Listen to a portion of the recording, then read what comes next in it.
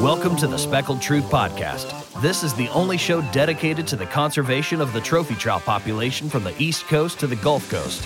Here, we go below the surface to discuss what happens when science and anglers work together for a cause. Gear up with your host, Captain Chris Bush, a trophy trout purist, leader and educator within the fishing community, as he talks about all things big speckled trout. Get ready for the slimy, salty truth, better known as the Speckled Trout. Hey everyone, welcome back to the Speckled Trout podcast. It's Captain Chris here. Join with me, Angelos Apeitos from the Mississippi Gulf Coast Research Lab, and have a really unique opportunity to talk to him and get a little bit more perspective, especially with regards to trout tagging and their stocking program and all these different things. And it's funny because we actually have a pretty storied history, which we didn't know. And so our lives have almost come full circle now. But before we get too far into that, Angelos, tell a little bit about yourself to everyone. Sure. Thanks, Chris. First, let me thank Speckled Trout for this opportunity. I'm originally from Greece, if you can't tell.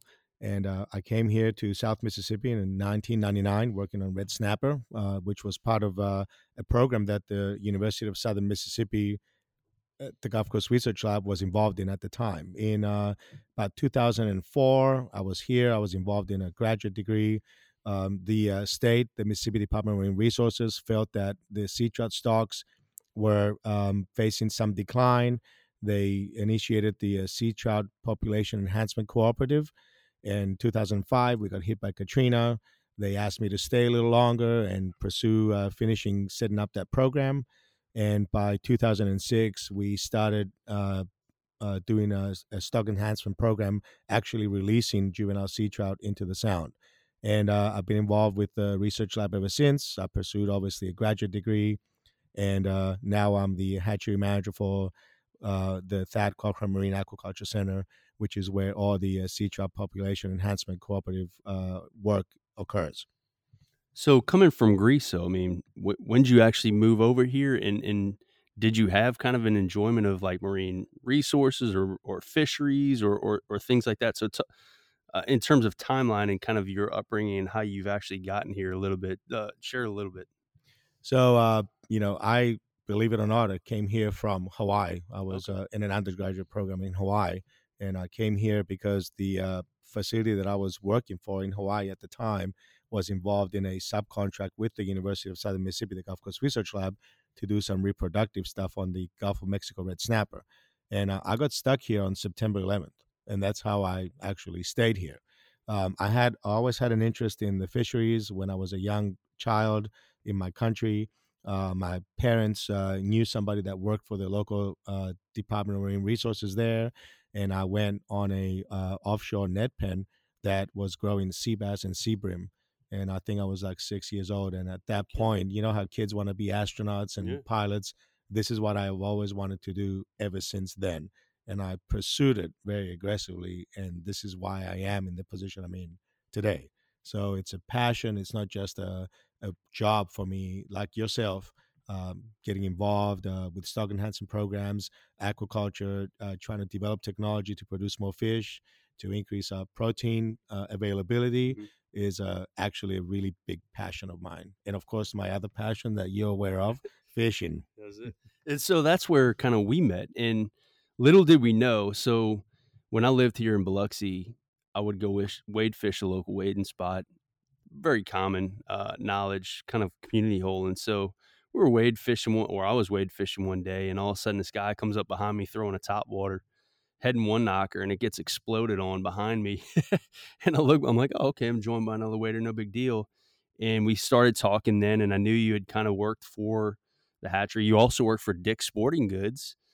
So I would, when I was going to go buy lures and stuff like that, I'd see you there. And so that was now, I think, like 10 or 12 years ago. And so we're here at the Biloxi Boat Show, and we have a trout basically on display, a 7-pound trout, a 27. It's a super fat fish. But it's really through the efforts of Angelos and his team that have afforded us the opportunity to go ahead and talk about that, right? And be able to showcase that fish and the fishery and how the people can get involved with taking care of that fishery. But it's super, I don't know, cool to me that we're sitting here in this room 12 years later. Little did we know we're fishing side by side. And that just showcases like how much of a passion we had for trout fishing and how that passion has kind of continued to develop. Yeah, and Chris, I've told you this in the past. I'll never forget that day. It was just me and you. It was like an overcast, kind of a cloudy day. You were out there. You were off to my left, and I could not believe how many fish you were bringing in on soft plastics. I was mesmerized. I know you. Nobody can shy away from top water action because you actually see the fish. But seeing you bring in fish after fish, that was one of those memorable days. I'll never forget that day. And we started talking, and we've been friends ever since. We stay in touch. I've learned a great deal from your social media information on soft plastics, and you've helped me network with some people that I see every day at some of these shows, or they have an interest in the fishery, but I never realized their passion. And you helped me connect with a lot of people. So I really appreciate that. Yeah, man, and no worries. And so that's what it's about, though, is we do have a small community here, one on the Mississippi Gulf Coast, but outside of that, really our trout fishing community across the different estuaries and coasts. And that's what's been super unique about Speckled Truth is being able to dial in, connect with people, talk to them, and get to know their story. And that's the importance of kind of Speckled Truth. And then again, here at the Biloxi Boat Show, being able to showcase that fish. So tell us a little bit. So for folks that are going to come in, we're going to give them that story.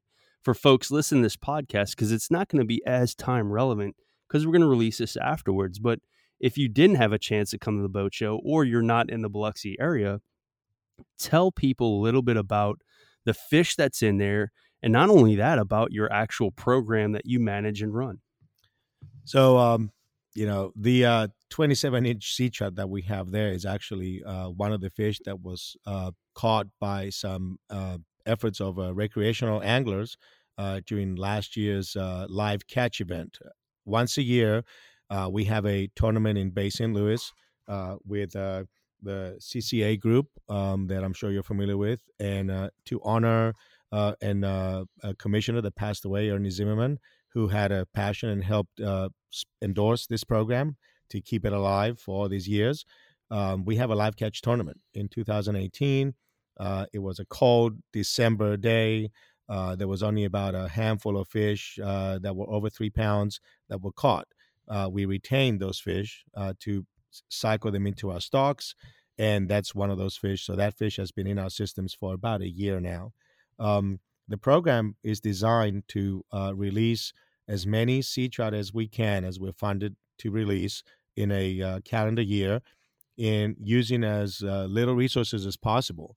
We use recirculating aquaculture, and for those that don't know what recirculating aquaculture is, envision a really, really large aquarium with pumps, filtration systems, UV sterilizers to sanitize the water, biological filtration to remove the ammonia, and we raise sea trout from egg all the way to a tag appropriate or release appropriate size.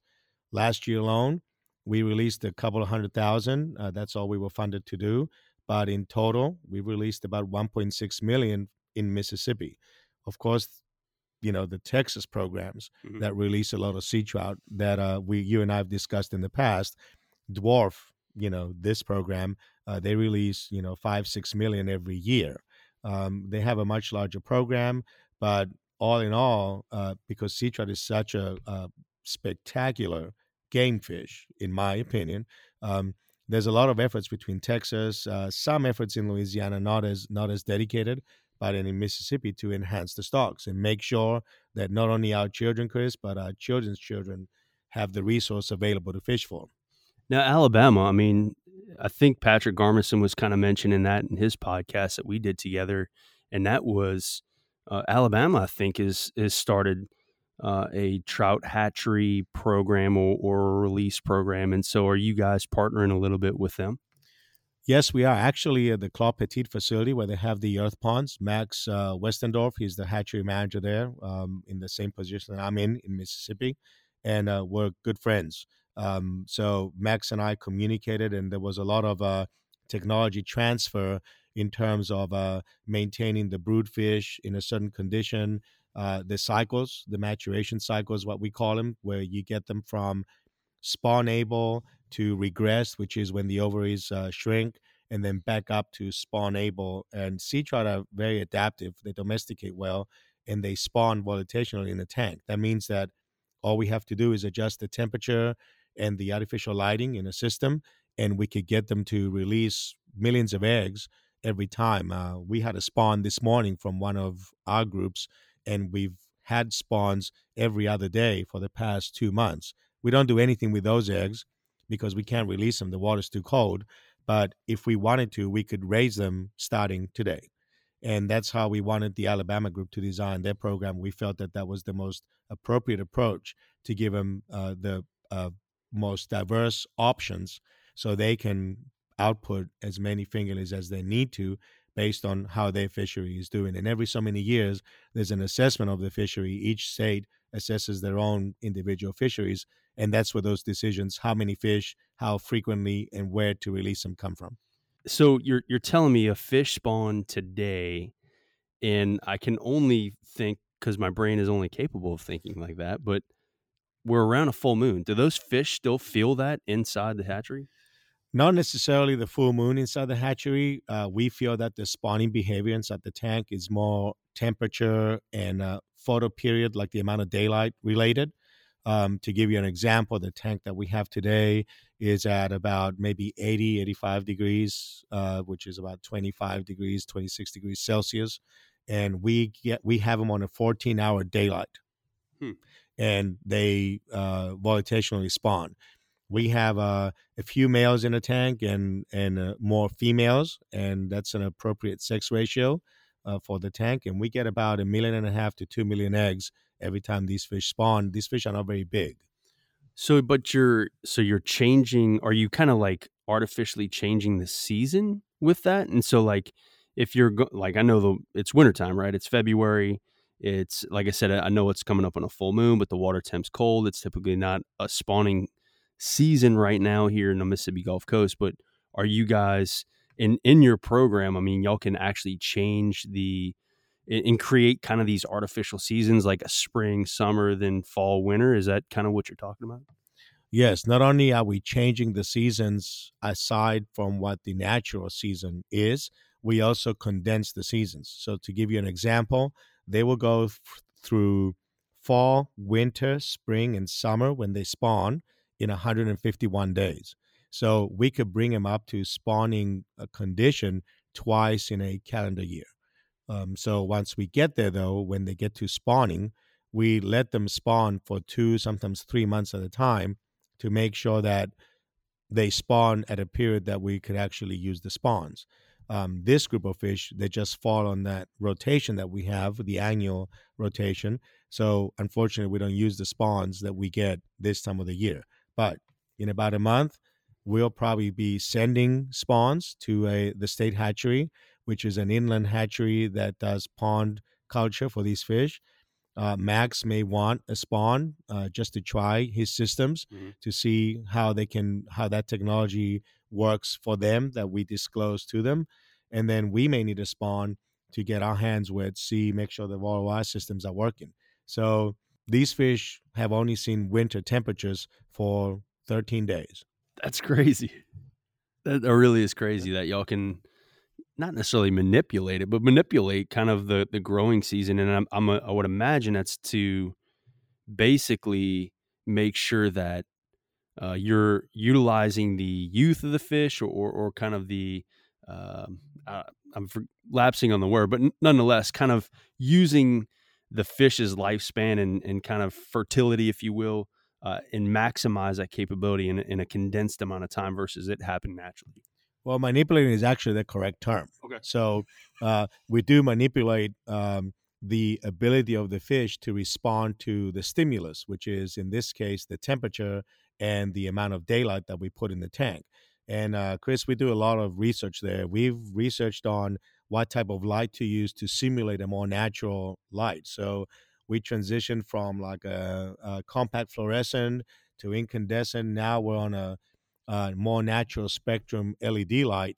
to lead the fish to believe that it's like August and it's a bright sunny day and it's about to be dusk and I need to spawn. You go outside of our tanks, our fish tend to be between 3 and 5 pounds right now in our tanks, and you can hear the male sea trout grunting from the outside of the building. It's that profound. Gosh. So you know the fish are about to spawn when you actually hear that behavior. And coincidentally, that's the only way that we can differentiate the fish when we collect them or when the anglers collect them. We tell them if you pull up a fish and it grunts and it makes a croaking noise like a croaker, that's a male trout, 100%. Mm-hmm. If you pull it up out of the water and it does not grunt, it doesn't mean it's a female, but it's very likely a female. It may be a male that's just not responding in the way to, flex their abdominal muscles and make that grunting noise. So what I'm capturing though is like light in the light periods so trout are actually really responsive to light in photo periods and those types of things. And so again, I'm not a smart man, but I only think of things typically from an angling perspective. And so like, how does that necessarily translate to like me as an angler, right? So like, I mean, shoot, I used to night fish a lot when I was here, obviously wade fish a lot now in the daytime and stuff like that. But are trout from an angling perspective, is that something that's truly, and then also too, like, are there different lures I should throw, or do they see things that are better at night versus daytime, or things that should, you know what I'm saying? So like, again, I'm sorry, I think of it from like an angling perspective versus like the scientific nature of it, but I like to kind of tie the two because it's super intriguing for me to listen to you and talk about them being so light sensitive and how that drives a lot of behaviors. And so how that basically transcends to me as an angler and maybe how I would approach things differently based on light availability. Well, I can tell you this. I know I'm a scientist, but I always look at sea trout, and when I go and I stand over those systems and some of our staff feed those fish, I try to use every advantage I can get. So we make very careful observations, and we do notice that when the water is a little bit warmer, the fish do tend to feed more aggressively. So maybe from an angling perspective, presenting a lure at a faster rate, maybe something bigger, pre-spawn behavior like most fish, they tend to eat a lot more. Our program actually makes the diet for the fish during the pre-spawn and the spawning seasons very narrow. They like to eat more shrimp when they spawn. They like to eat more high protein, high oil type of items. We offer less cigar minnows, hardly any squid, for example, and a lot of shrimp when they get to pre-spawn and spawning temperatures. When they get to post-spawning temperatures, when we want them to regress, they'll eat anything in sight. So we try to give them a more diverse diet where we mix the squid, the shrimp, and the cigar minnows or herring or smelt at equal proportions, and they eat very aggressively. When we go to winter temperatures, they tend to slow down. They don't come to the surface as much. They're more down towards the bottom. So we have to feed them a little slower. So there's definitely a change in behavior of the fish. Now, in recent years, the Gulf Coast Research Lab was also involved in some studies that examine night behavior of juvenile and adult sea trout. And they got some really, really cool videos that I'm going to have to forward to you so the angling community can see how aggressive these fish are at nighttime. We feel that their eyes are sensitive to light.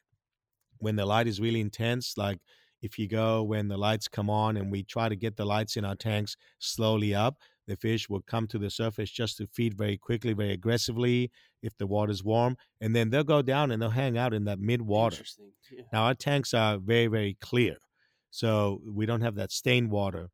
In the sound and in areas that we fish, when the bloom sets in and we have a really, really healthy bloom and the water is very stained, those fish may be able to be closer to the surface, where their trip to hit a surface plug might not be as much, even in 5-6 foot of water, as it is in our tanks. Yeah, because they're so elevated, right? I mean, and this is enlightening. And it's enlightening because some of the citation data has kind of notionally given some of that in terms of particularly lure type by season. And so we see in the citation data is actually a lot of fish is particularly in Texas. And that could be, so it could be two things. So a lot of the fish are caught in the wintertime on the Texas coast via fat boy, a corky fat boy. And it doesn't surprise me. It's a Texas bait, man, tried and true. Every angler that fishes in a Lone Star State has that puppy in its box. And so typically it's on the ends of a lot of rods. On the same token is, though, we also see a lot of topwater that's caught in the wintertime, Softy and XLs, kind of bigger plugs in general. And so that could be the two things. One, anglers really like to throw them, or two, we're really seeing a shift in diet of those big fish from something smaller to now something larger, like a corky fat boy or a big like jerk bait or a top water plug, a super spook, and stuff like that. And the other telling component to that is soft plastics across each of the seasons on the Texas coast are pretty even, but you kind of see a little well in the wintertime. And so that could go back to, they don't necessarily want the action. They want the availability, but when they eat, they want to eat something with high protein, a lot bigger, larger, and then, just consume a much larger meal at that time. That's correct. So, and here's how you can tell, that's why I'll never forget that day that you and I met. It was, again, like a fall day, and I went out there with a topwater. And if you remember, I had like a few fish that might have been, about the same size, but you had way more fish. You completely outfished me. And I don't know how to fish the soft plastics very effectively because I go to my true and proven topwater plugs. I've done crazy things to my topwater plugs. I've painted them black, and I'm out there in the middle of the night, and I'm throwing a black plug. I don't even know where that thing lands. I can guesstimate. But when you move that plug, and at nighttime, everything is more quiet. You can hear that plug all the way out there. You hear a fish come up and pop it, and then you don't know if that fish is swimming towards you, away from you. You can't see your plug, and then all of a sudden, the rod's about to come out of your hand. Mm-hmm. I would much rather, if I knew how to fish a soft plastic, I feel like I would have had more fish at nighttime in less time, like you did on that day. And that's kind of where these fish are. I hear stories of people on the Mississippi coast that will hit a soft plastic, let it rest on the bottom for literally like several seconds at a time. And it's a very big transition for an angler to be able to adapt to that situation and throw something out there and have the patience to leave it down there because the water is 45, 50 degrees, and that fish is not going to be real quick to come to that bait. They can see it. We're not sure if sea trout see color. They definitely respond to motion like most fish do. So if a bait is just sitting down there on the bottom and it's got a nice paddle tail and it moves a little bit of water, the trout we know are ambush predators. And you know how we know that? Remember when I told you about the male to female ratio, but also the male to female size ratio? If a sea trout sees something that's maybe as little as 20% smaller than it will probably eat it. That's why That's why you catch, and I've seen pictures that you post where you see a sea trout and there's a tail of a fish hanging out of its mouth. They're voracious eaters. They're very aggressive. They're very fast. It looks like they're insatiable. They do get to a satiation point, but like most aggressive fish do, when they see something fresher in the water, they'll regurgitate what they've just consumed and pick something fresher. And we see that in our tanks where they'll spit out a piece to pick out a fresher piece of something they prefer over something else. So is that where like slicks come from? Perhaps, but also the fact that some of the smaller sea trout do tend to school up. So they'll attack a bait of, say, pogies, menhaden, and they'll eat a few of them, and they're very oily. When they eat a few, they'll miss a few, and those ones that they miss are the ones that actually might put the oil slick. You see a really big oil slick out there, like you and I discussed in the past, you're targeting that oil slick. You're sitting out there wade fishing. You don't have an opportunity to move around a lot. You see that oil slick drifting with the tide. You know those fish are following that slick. And that's what they do in our tanks. Every time we put a current, a lot of the fish that we have that are in the smaller size class, they'll just drift with the water. Even though they can swim into it, they'll drift with it. And I feel that that's something that they do following bait. Tides will move bait around. Yeah, because I mean that's the thing for us though is like you, especially on the Texas coast here even as well, but more so there is you'll see like these little dinner plates pop up boop, in the water column or on the surface of the water. You know it's a fresh kill. That fish just ate. Could have been a big mullet. Could have been a big pogey. Actually, I caught one this year. I harvested a few trout. One of the trout I harvested was like a 22-inch, and it literally had a freaking pogey the size of my palm. I mean, it was huge, and it was still eating. I mean, it had a huge belly, rock solid, and it had a lot of mass on the shoulders, and so, but it's amazing that I didn't know that. Like they'll actually regurgitate a fresh kill that they eat. That's why you see them all at tail, and then they want to eat something a little bit more fresher. But one of the things you touched on though was we always hear low and slow, da da da. In some instances that kind of makes sense. Talking to Chaz Champagne, jig fishing the bridge pilings, 15 foot, 12 to 15 foot of water. Yeah, you gotta fish slower, right? But on a Texas coast, in terms of the actual depth of the system isn't very deep. And so a lot of people are like, oh, you got to slow your corky presentation down. Well, I don't. I mean, I fish my corkies and my fat boys really fast. I mean, I'm throwing a lot of like again kind of twitch baits and jerk baits that have a lot of action, and I will rest them. But for the most part, when they hit them, I mean, they powder them, and so I'm working kind of fast in these baits, kind of fast, not necessarily just really slow and methodical. And so there it seems to be there's a little bit of a misnomer that you got to just slow everything down in the wintertime, and these fish, the only way you can catch them is fishing low and slow, when quite the opposite. I like to fish them fast. But you're kind of saying that those fish do slow down in terms of kind of hugging the bottom and things like that, which kind of makes sense. But I don't know if what your thoughts are on that, but I don't know if it's estuary dependent or whatever, but it just seems like working a bait faster in the wintertime actually yields a little bit bigger bites and more bites. Actually, it is estuary dependent. So I promise you that if you take the best angler from the Mississippi coast and you put him in the environment that you're accustomed to fishing, they're going to have a hard time adjusting first. But there's a learning curve there. They're going to have to learn how those fish react, what baits to throw, how to present. And when you're in an area that's really, really big and the bait might be more spread around, those fish may be actively chasing things even in the wintertime to sustain themselves and to keep themselves alive. Here in Mississippi, we've noticed like, in the dead middle of the winter, people would slow trawl hard baits behind the skiffs in Fort Bayou, and they'll run over deep holes. They might pass over that hole 5 or 6 times, and then all of a sudden they'll have 3 rods that are all bowed up, all bent with fish on them.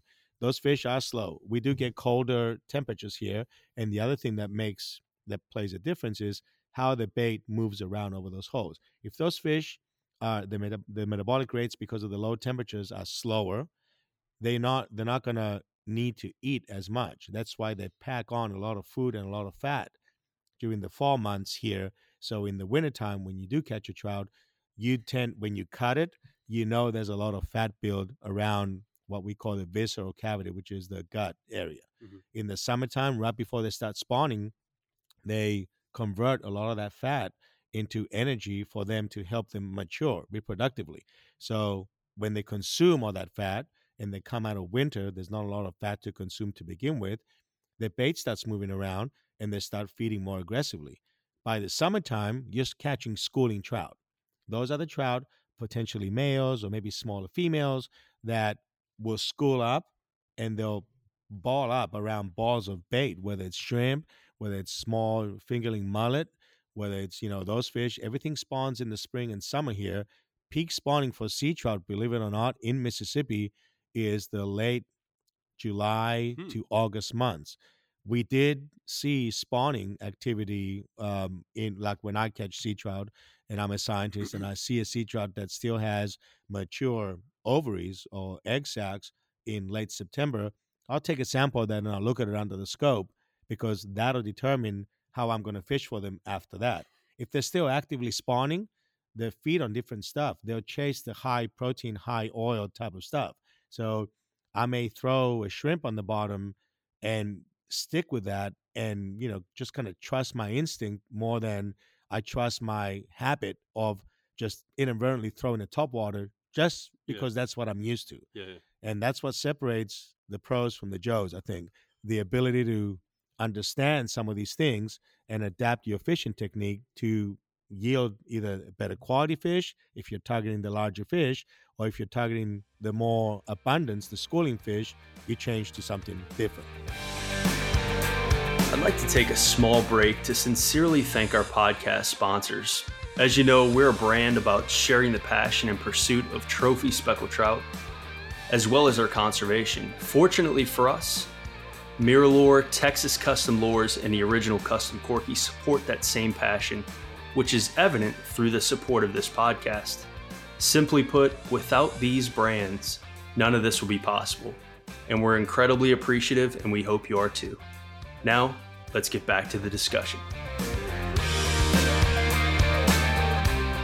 So, listening to you and knowing you and stuff like that, knowing you're a scientist, but also an angler, makes this even greater because, like, I don't know, I'm like you. If I had the background that you did, I would look everything through, it seems like, the angling lens as well. And that's really kind of tough to delineate. But I wanted to also say that just listening to you, right, from an angling perspective and also a scientist, like, this is, dude, you're running the trout hatchery. So not only from an angler, but also from a scientist. So you really have a true understanding of one as a fish from an angling perspective and then as a scientist. But outside of that, you're managing it.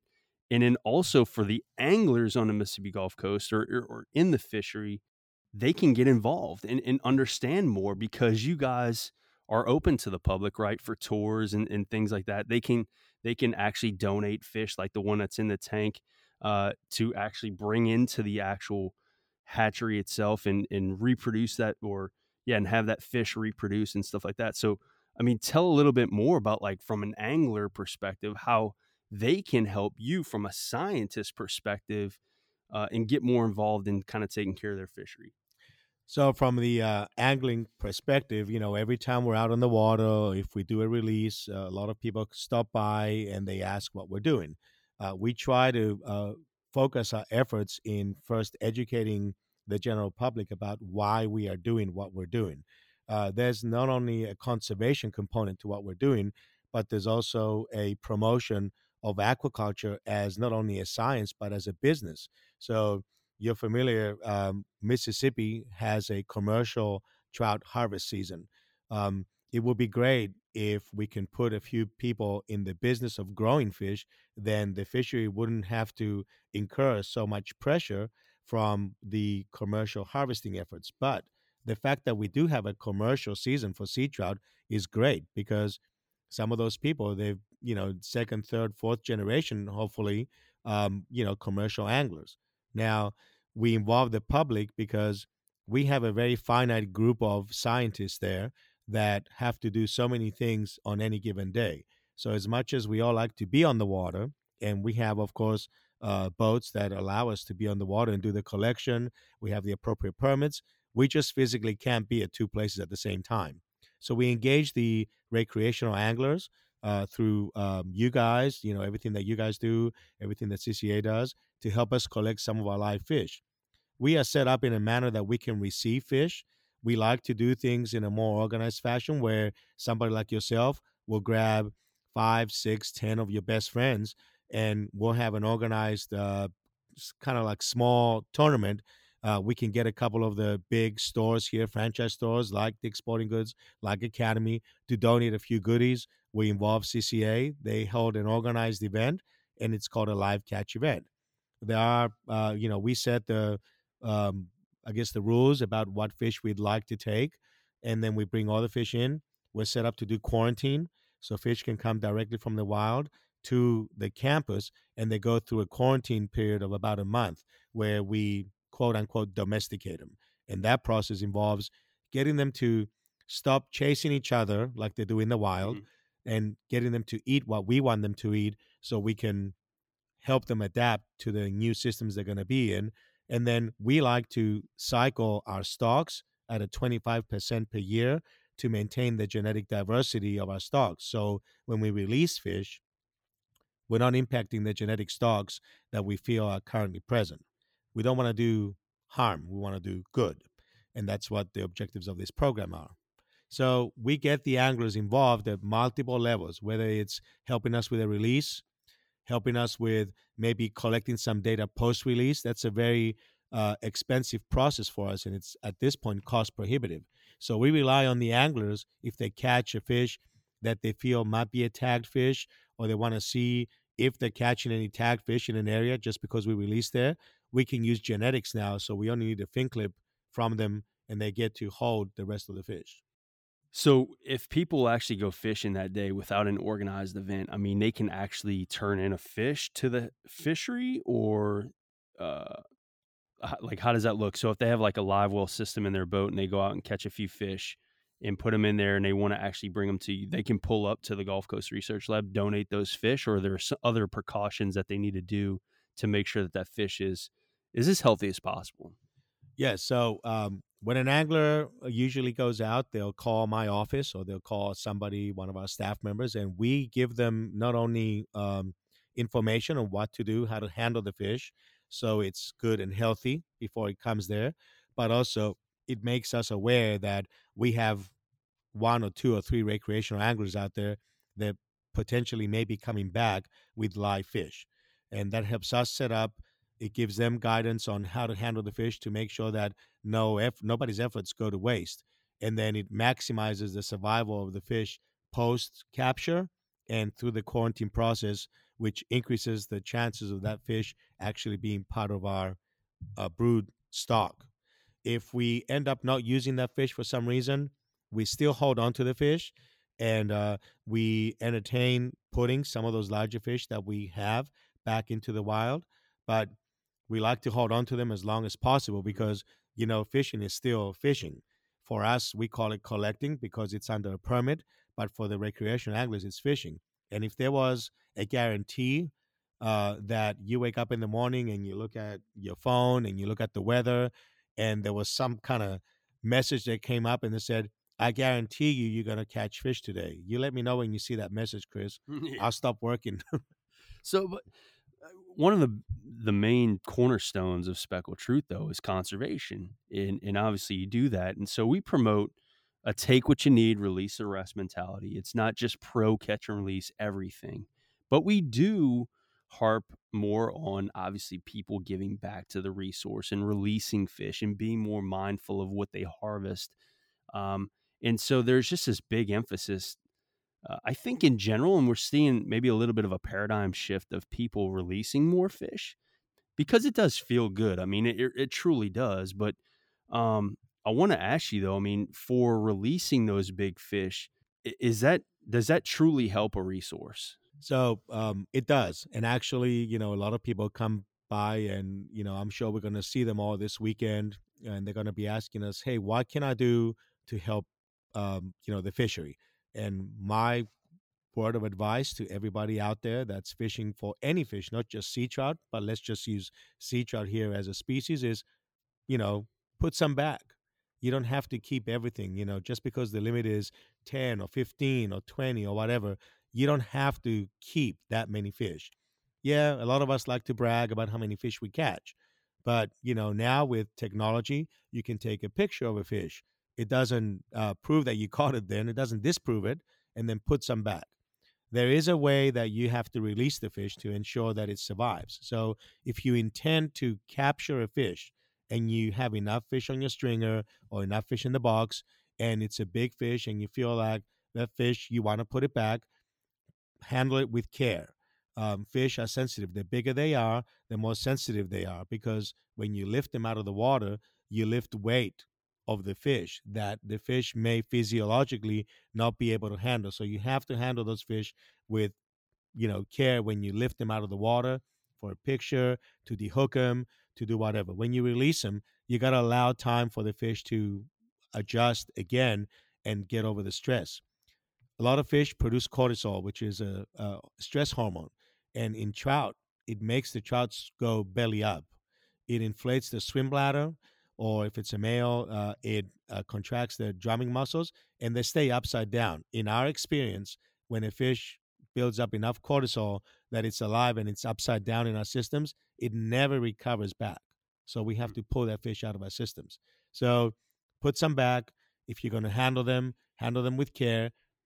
Science says that the smaller fish, like the 15, 16, 17, 18, maybe 20-inch trout, contribute more to the fishery, spawning wise, than the really big fish. And we see that in our systems also. But from a genetic perspective, though, I mean, capturing those genetics of those really large fish, let's say those 30-inch fish, if we have a fish that's a 30-inch plus and we catch it, obviously knowing that fish is somewhat of a genetic freak, or 28, 29-inch fish. I mean, those fish have grown over the course of time to get to that size and kind of eluded a lot of predatory things. And so from a fishery, though, does releasing the big ones contribute more to the actual overall number of eggs into the fishery, or is it more genetics that you're kind of capturing by releasing those larger fish? Those larger fish don't spawn in our systems. They don't spawn as often. When they do spawn, they release more eggs. Those larger fish, though, the fact that they do spawn less frequently, I feel that you're not necessarily contributing to the fishery by releasing those much larger fish.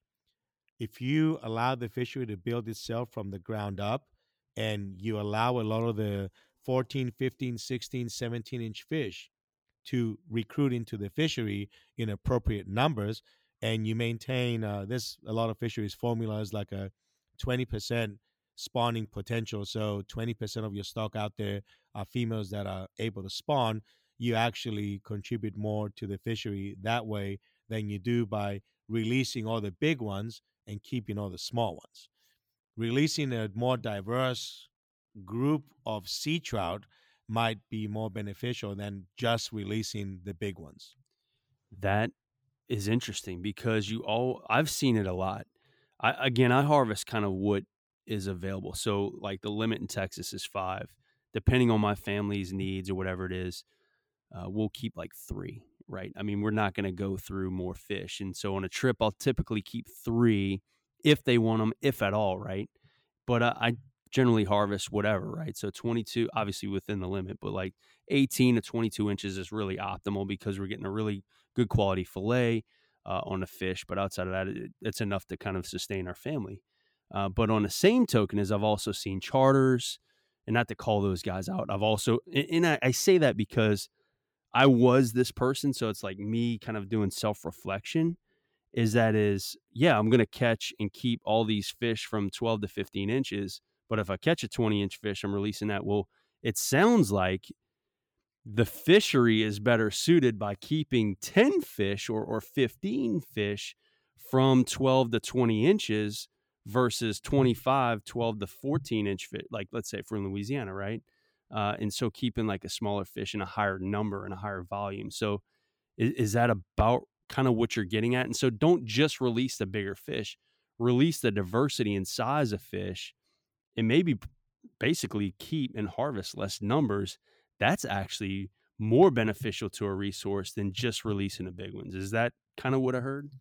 Yes. And when fisheries managers evaluate what the minimum size is, they look at a lot of factors. They look at what the reproductive size is for the species that they're trying to manage. So in our case, sea trout, the males will start showing signs of reproductive ability when they get to be about 9 or 10 inches, right? And then the females, even though they show signs of reproductive ability at about the same size, think of it as a smaller fish with a smaller ovary. Even if they produce eggs, no matter how frequently they produce them, they cannot compete with a fish twice as big as they are, right? So in our systems, and we've seen these over the past, several years, that we have 6 tanks spawning.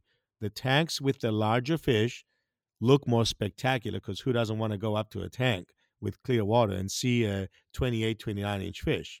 We only receive maybe 5-6 million eggs from those fish in a month. The tanks with the 18, 19-inch fish will receive almost twice, if not 3 times as many eggs. The spawns themselves may not be as big.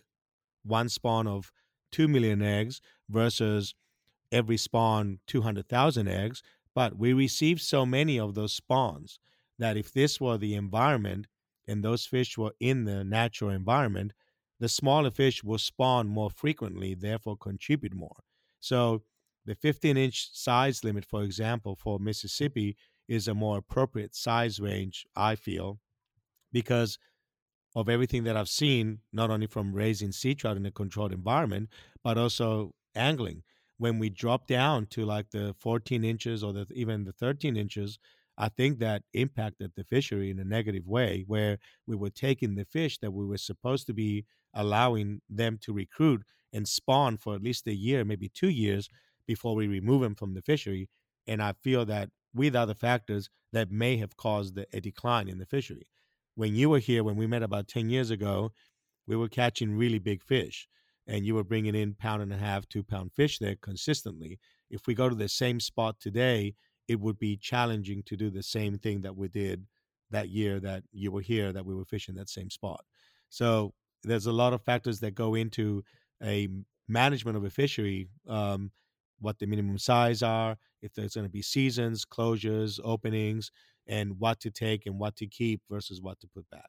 And I think that's important, right? Because if you're a regular guy going to fish, I'm not saying, don't keep basically self-discipline conservation, keep what you need, release the rest. And I think that's a pretty sound and a pretty common sense management practice personally that will sustain a resource long term. And I see a lot of people, and that's okay, but they basically keep a limit of fish, whether they need them or not, but they'll release all the big ones because it kind of feels good. But on the same token, is they may feel like it's helping the resource, but in fact, it may actually be harming the resource by keeping a solid limit of fish and releasing all those big fish versus actually just keeping less fish in general and releasing more. So that's a pretty interesting concept. Now, one of the things that you did mention, because I've been more mindful of it this year, is fish care and making sure that those bigger fish that I can, and look, I'm still going to release big fish. Unless the fish is gut hooked and it's bleeding and all this stuff. It's not a feel good moment, although it is. I don't release them just for a feel good moment. Like if the fish is in good health, I'm going to release the fish. If the fish is not in good health, I'm going to harvest the fish, whether it's a 28 or 29 or my biggest fish ever. So pot calling kettle black, my biggest fish pound wise was 30.5, and it was 11-pound fish. It had a 17.25-inch girth. Turns out I had a 15-inch trout in its gut, but I had to harvest that fish, man. I tried for the longest time to revive her, and she kept going belly up. And so I was like, well, I'm not going to just let her float, right? And I took her home. And although I felt terrible for that, I did harvest the fish. But anyway, I say all that because just be mindful in terms of our angling perspective. Just have some self-discipline. Take what you need, release the rest. It's a sound management practice from you. But all right, fish care. So I'm guilty of it. A lot of anglers are guilty of it, especially when you got a big fish in a line, grabbing them with a boga and then picking them up out of the water. And then that fish is now kind of slashing around on an end of a boga grip out of the water, basically straight up and down, almost vertical. That can't be the best thing in terms of health of the fish for a release. So talk me through what are some things that anglers can do to help and give the best odds for that fish to be released. Now I started using a net. I don't have all these scientific things. I'm a wade fisherman, so I like to minimize my gear and stuff like that. But as a dude with minimal gear, with a bow grip and a net, talk me through some of those things that I can do better to properly release that fish. So first, let's start with the time that the fish is on the end of the line fighting.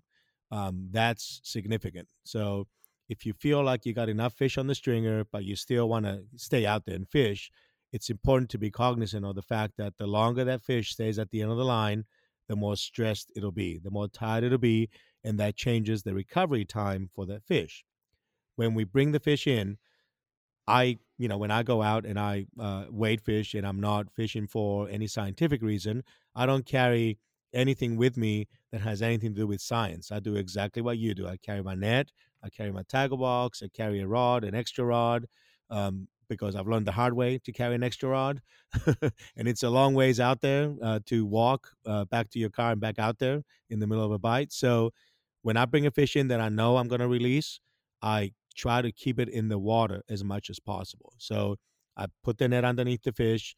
When the fish is in the net, even if it reacts in a way that it's gonna slosh and you're not letting it dangle off of any holder. You're not squeezing the fish to get the hook out. And I try to use pliers. I mostly fish topwater, so my topwater plugs actually have a hard time keeping them on the fish than off the fish. So it's easy for me to just reach out there with my needle nose pliers and I grab the hook where it's hooked and I twist it off the fish.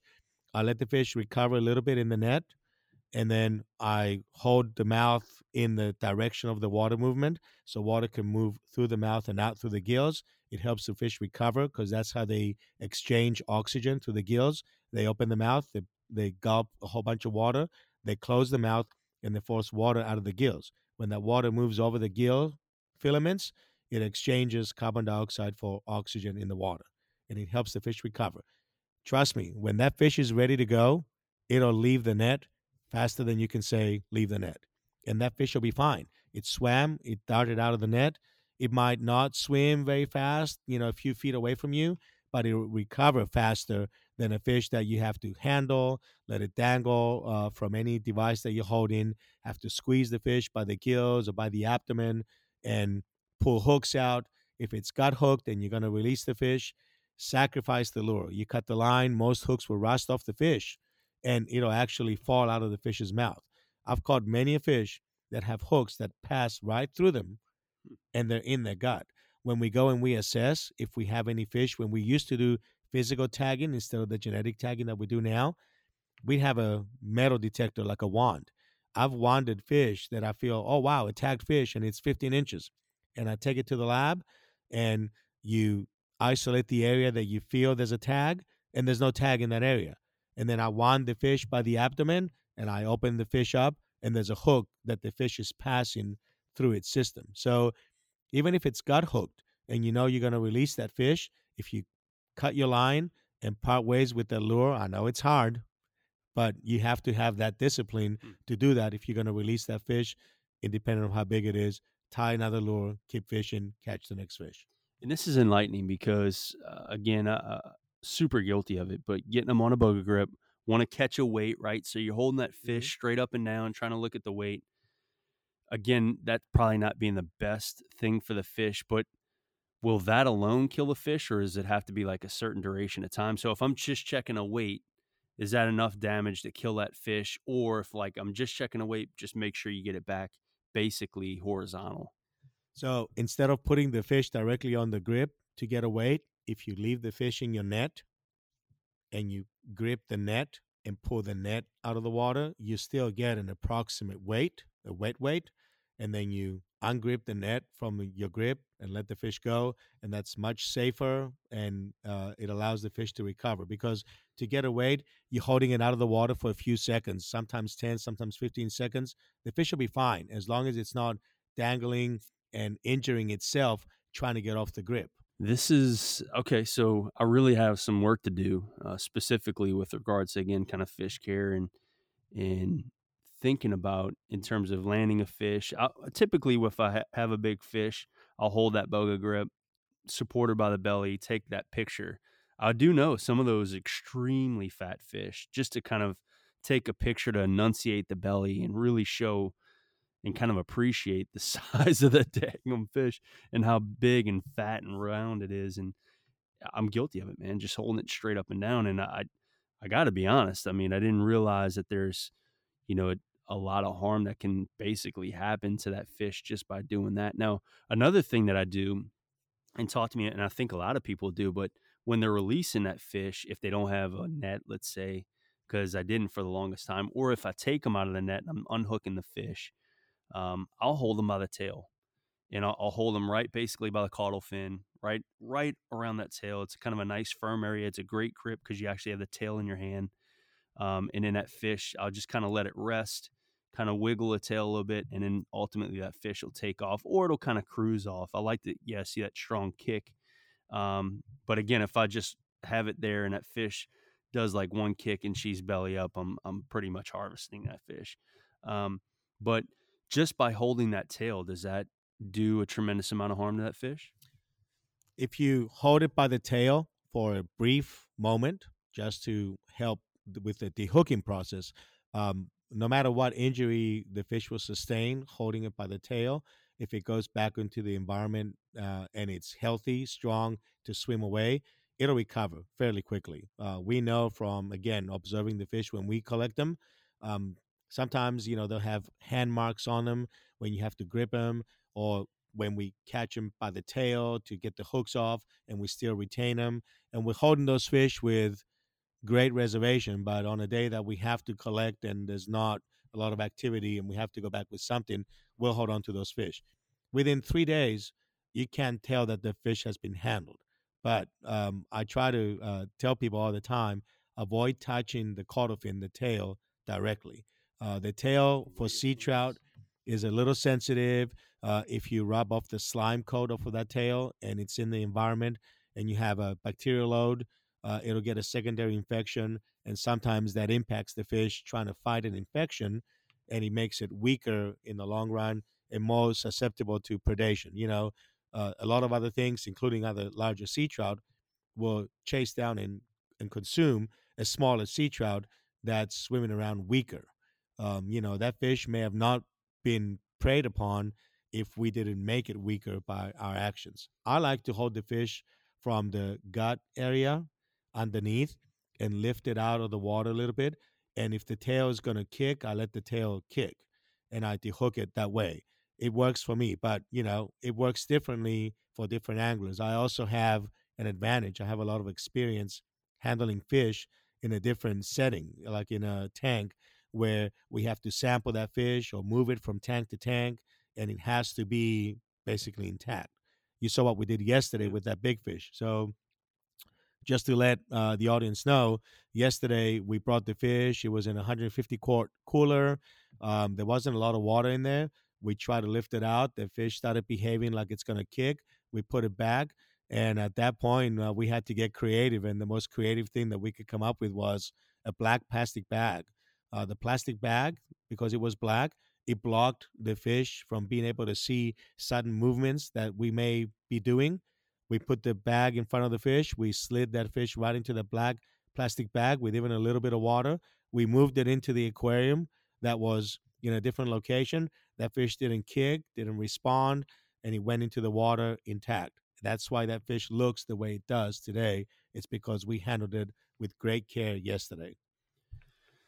And this is all eye opening for me because I try to wet my hands. You hear like some simple things like wetting your hands and I try to, like, when I would grab them and not use a net, I try to grab them right behind the head. That's where you can get like a really good stronghold. But again, really putting a lot of great compression. That's why I started using a net, is now I can net that fish and not like use grip strength right behind the fish's head and put a ton of stress on its gills or right around its like abdomen and stuff like that. So I've tried to just take that extra precaution of using a net, but I still want to take that fish out. I grab them right behind the head, take out, whatever lure that I'm using, and then hold them by the tail and then release a fish. It sounds like I'm kind of doing things a little wrong. And I would venture to say that a lot of the folks in the angling community are doing that. So, try to do what you can to basically take care of the fish, especially if you want to release it, in terms of your angling method. Just be the biggest thing, and I guess takeaway from this is just understand, being more educated about the fish sensitivity of it, especially if you want to release that, because we want to encourage folks to release fish and take care of their resource. And so that's super eye-opening. All right, so I got one last question, and I hope you. I don't know. I'm kind of anxious to kind of hear your response here. And so last year, we understood. I think you guys had Big Bertha, and so do you guys or what is the biggest trout in your hatchery? And if I remember right, it was one that y'all had that was close to 16 pounds. That's correct. So we did have a trout maybe 18 months ago that we pulled out of our systems that, yes, referred to it as Big Bertha. She was about a little over 16 pounds. She was a very healthy fish. Unfortunately, that fish did not contribute to the spawning of that tank. And when you have a fish that big, that's pushing 32 plus inches, with a girth that looks more like a redfish than a sea trout, we have problems in that tank. And at the end of the day, as upset as we all were, we had that fish for about 4 years. He came in at a little over 5 pounds from Davis Bayou, the bayou that was close to where the research lab is. But we had to pull her out of our systems to make room for the younger, more productive fish. She was a little over 16 pounds, but Chris, I told you yesterday, I've seen bigger than that. Oh my God. Sea Center, Texas, which is funded by Texas Parks and Wildlife in right outside of Houston. David Abrego was the hatchery manager when I went to visit over there. He had 20 pounders Oh my God. that would produce, like, not very frequently, but at least once a month or twice a month, about 2 million eggs, 3 million eggs. The Sea Center facility is a great facility. We work with them very closely. We still do. We exchange a lot of information, especially if they're starting to work on a new species. But they did a lot of research on spotted sea trout, and especially the pond culture for spotted sea trout. And they are the facility that outputs 5-6 million trout a year, or a season for releases. So they have a fantastic program. But when you do see a 20-pound fish, I wouldn't advise anybody, if they catch a 20-pound sea trout, to put it back. Just call me. Yeah, that's great. First off, you catch a 20-pound trout, you have just literally won the angling lottery, especially in the inshore community. Oh my God, you would be right, because the world record's 17.7. So you've now just obliterated the world record. How big was that fish, first off? And then secondly, like, I would imagine like mid-30s, close to 40, I don't know, 40 inches. And then what is typically like a life expectancy of, like, let's say like a 30-inch fish, or a fish that, like, how long does it take a fish to kind of get to that length? Well, fish grow very quickly when they're young. In our systems, the sea trout, when they're very young, they'll put on about 25% of their body weight daily when they're like a few days old. And as they get older, that number decreases and decreases. We also feed them at a 10% body weight per day, and we slowly decline that feeding to about 5%, then down to 3%. We feed our brood fish 3% of their body weight every other day, and they still put on about 25, maybe 30% growth every year from the day they were caught. And we have all that information. We have a controlled environment. So nothing chases the sea trout in our environment other than their, other sea trout that are in there. So they have no predators, and we feed them. And their only responsibility in that system is to exist and spawn. And that's it. In the wild, trout, I would be very surprised if anybody ever comes up with a 20-pound sea trout from the wild. They have a lot of predators, including other sea trout, but they tend to live a little more than 10 years. So a young sea trout in the wild, the life expectancy is a little more than 10 years. And it would reach maybe 12, maybe 13, 14 pounds, especially in your neck of the woods in Texas.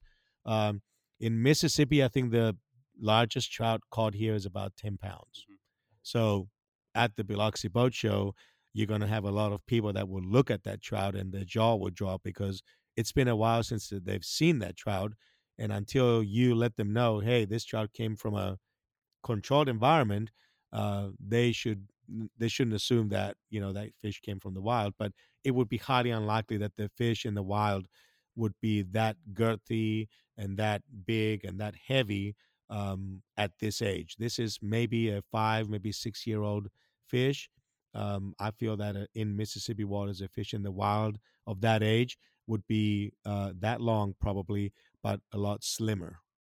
That's great. Well, so the first boat show we did, though, so that was one of our big things, was we wanted to have big fish, right? And so we went and caught 3 5-pounders because we're anglers, we're trying to catch big trout. And so again, if we're going to have live trout at a boat show, we're going to catch them. But, over the course of time in the last 2 years, more specifically, we feel like obviously partnering with you guys, there's a better story to tell there. And it also, again, it gives people a greater understanding and maybe educating them that, hey, this program exists that you can contribute to.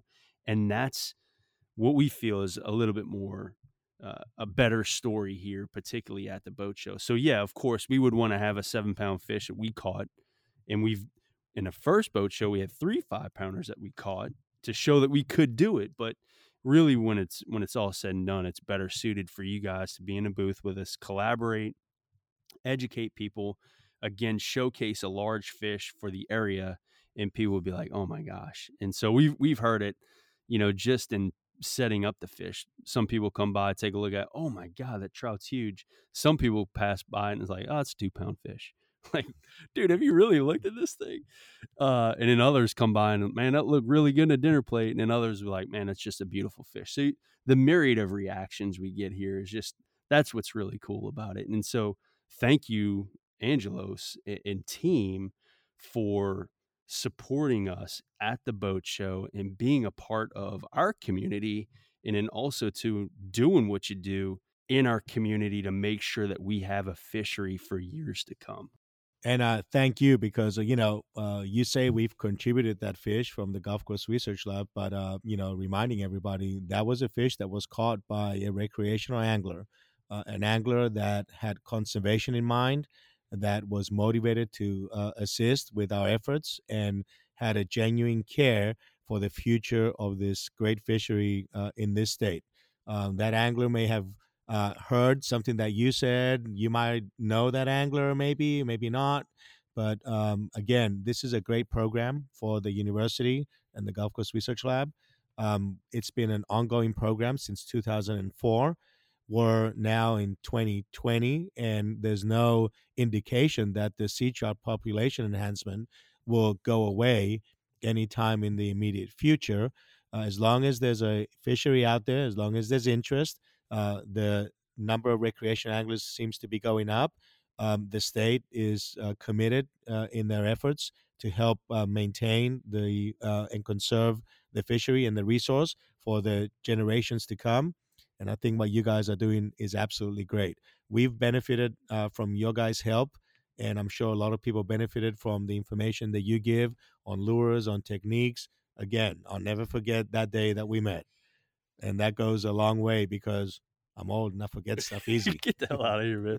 No, man. Well, I appreciate it, Angelos. I really do, buddy. And just all the support that you've had and the friendship, obviously, over the course of the years, man. And so, dude, I'm going to wrap this puppy up, man. That's a great way to end it. And just, we really appreciate it. But I really, before we do, if people wanted to get in touch with you or had questions, or for you or your team, how could they do that, or find more information about what you guys are doing? Let's say they're in North Carolina and like, man, how can they get a hold of you or find more information?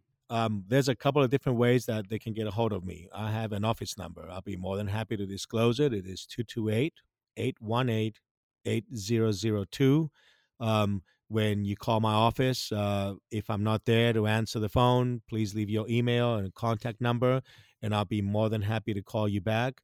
We reach out to a lot of other academic institutions, as other states like Alabama now are interested in a restoration program for spotted sea trout.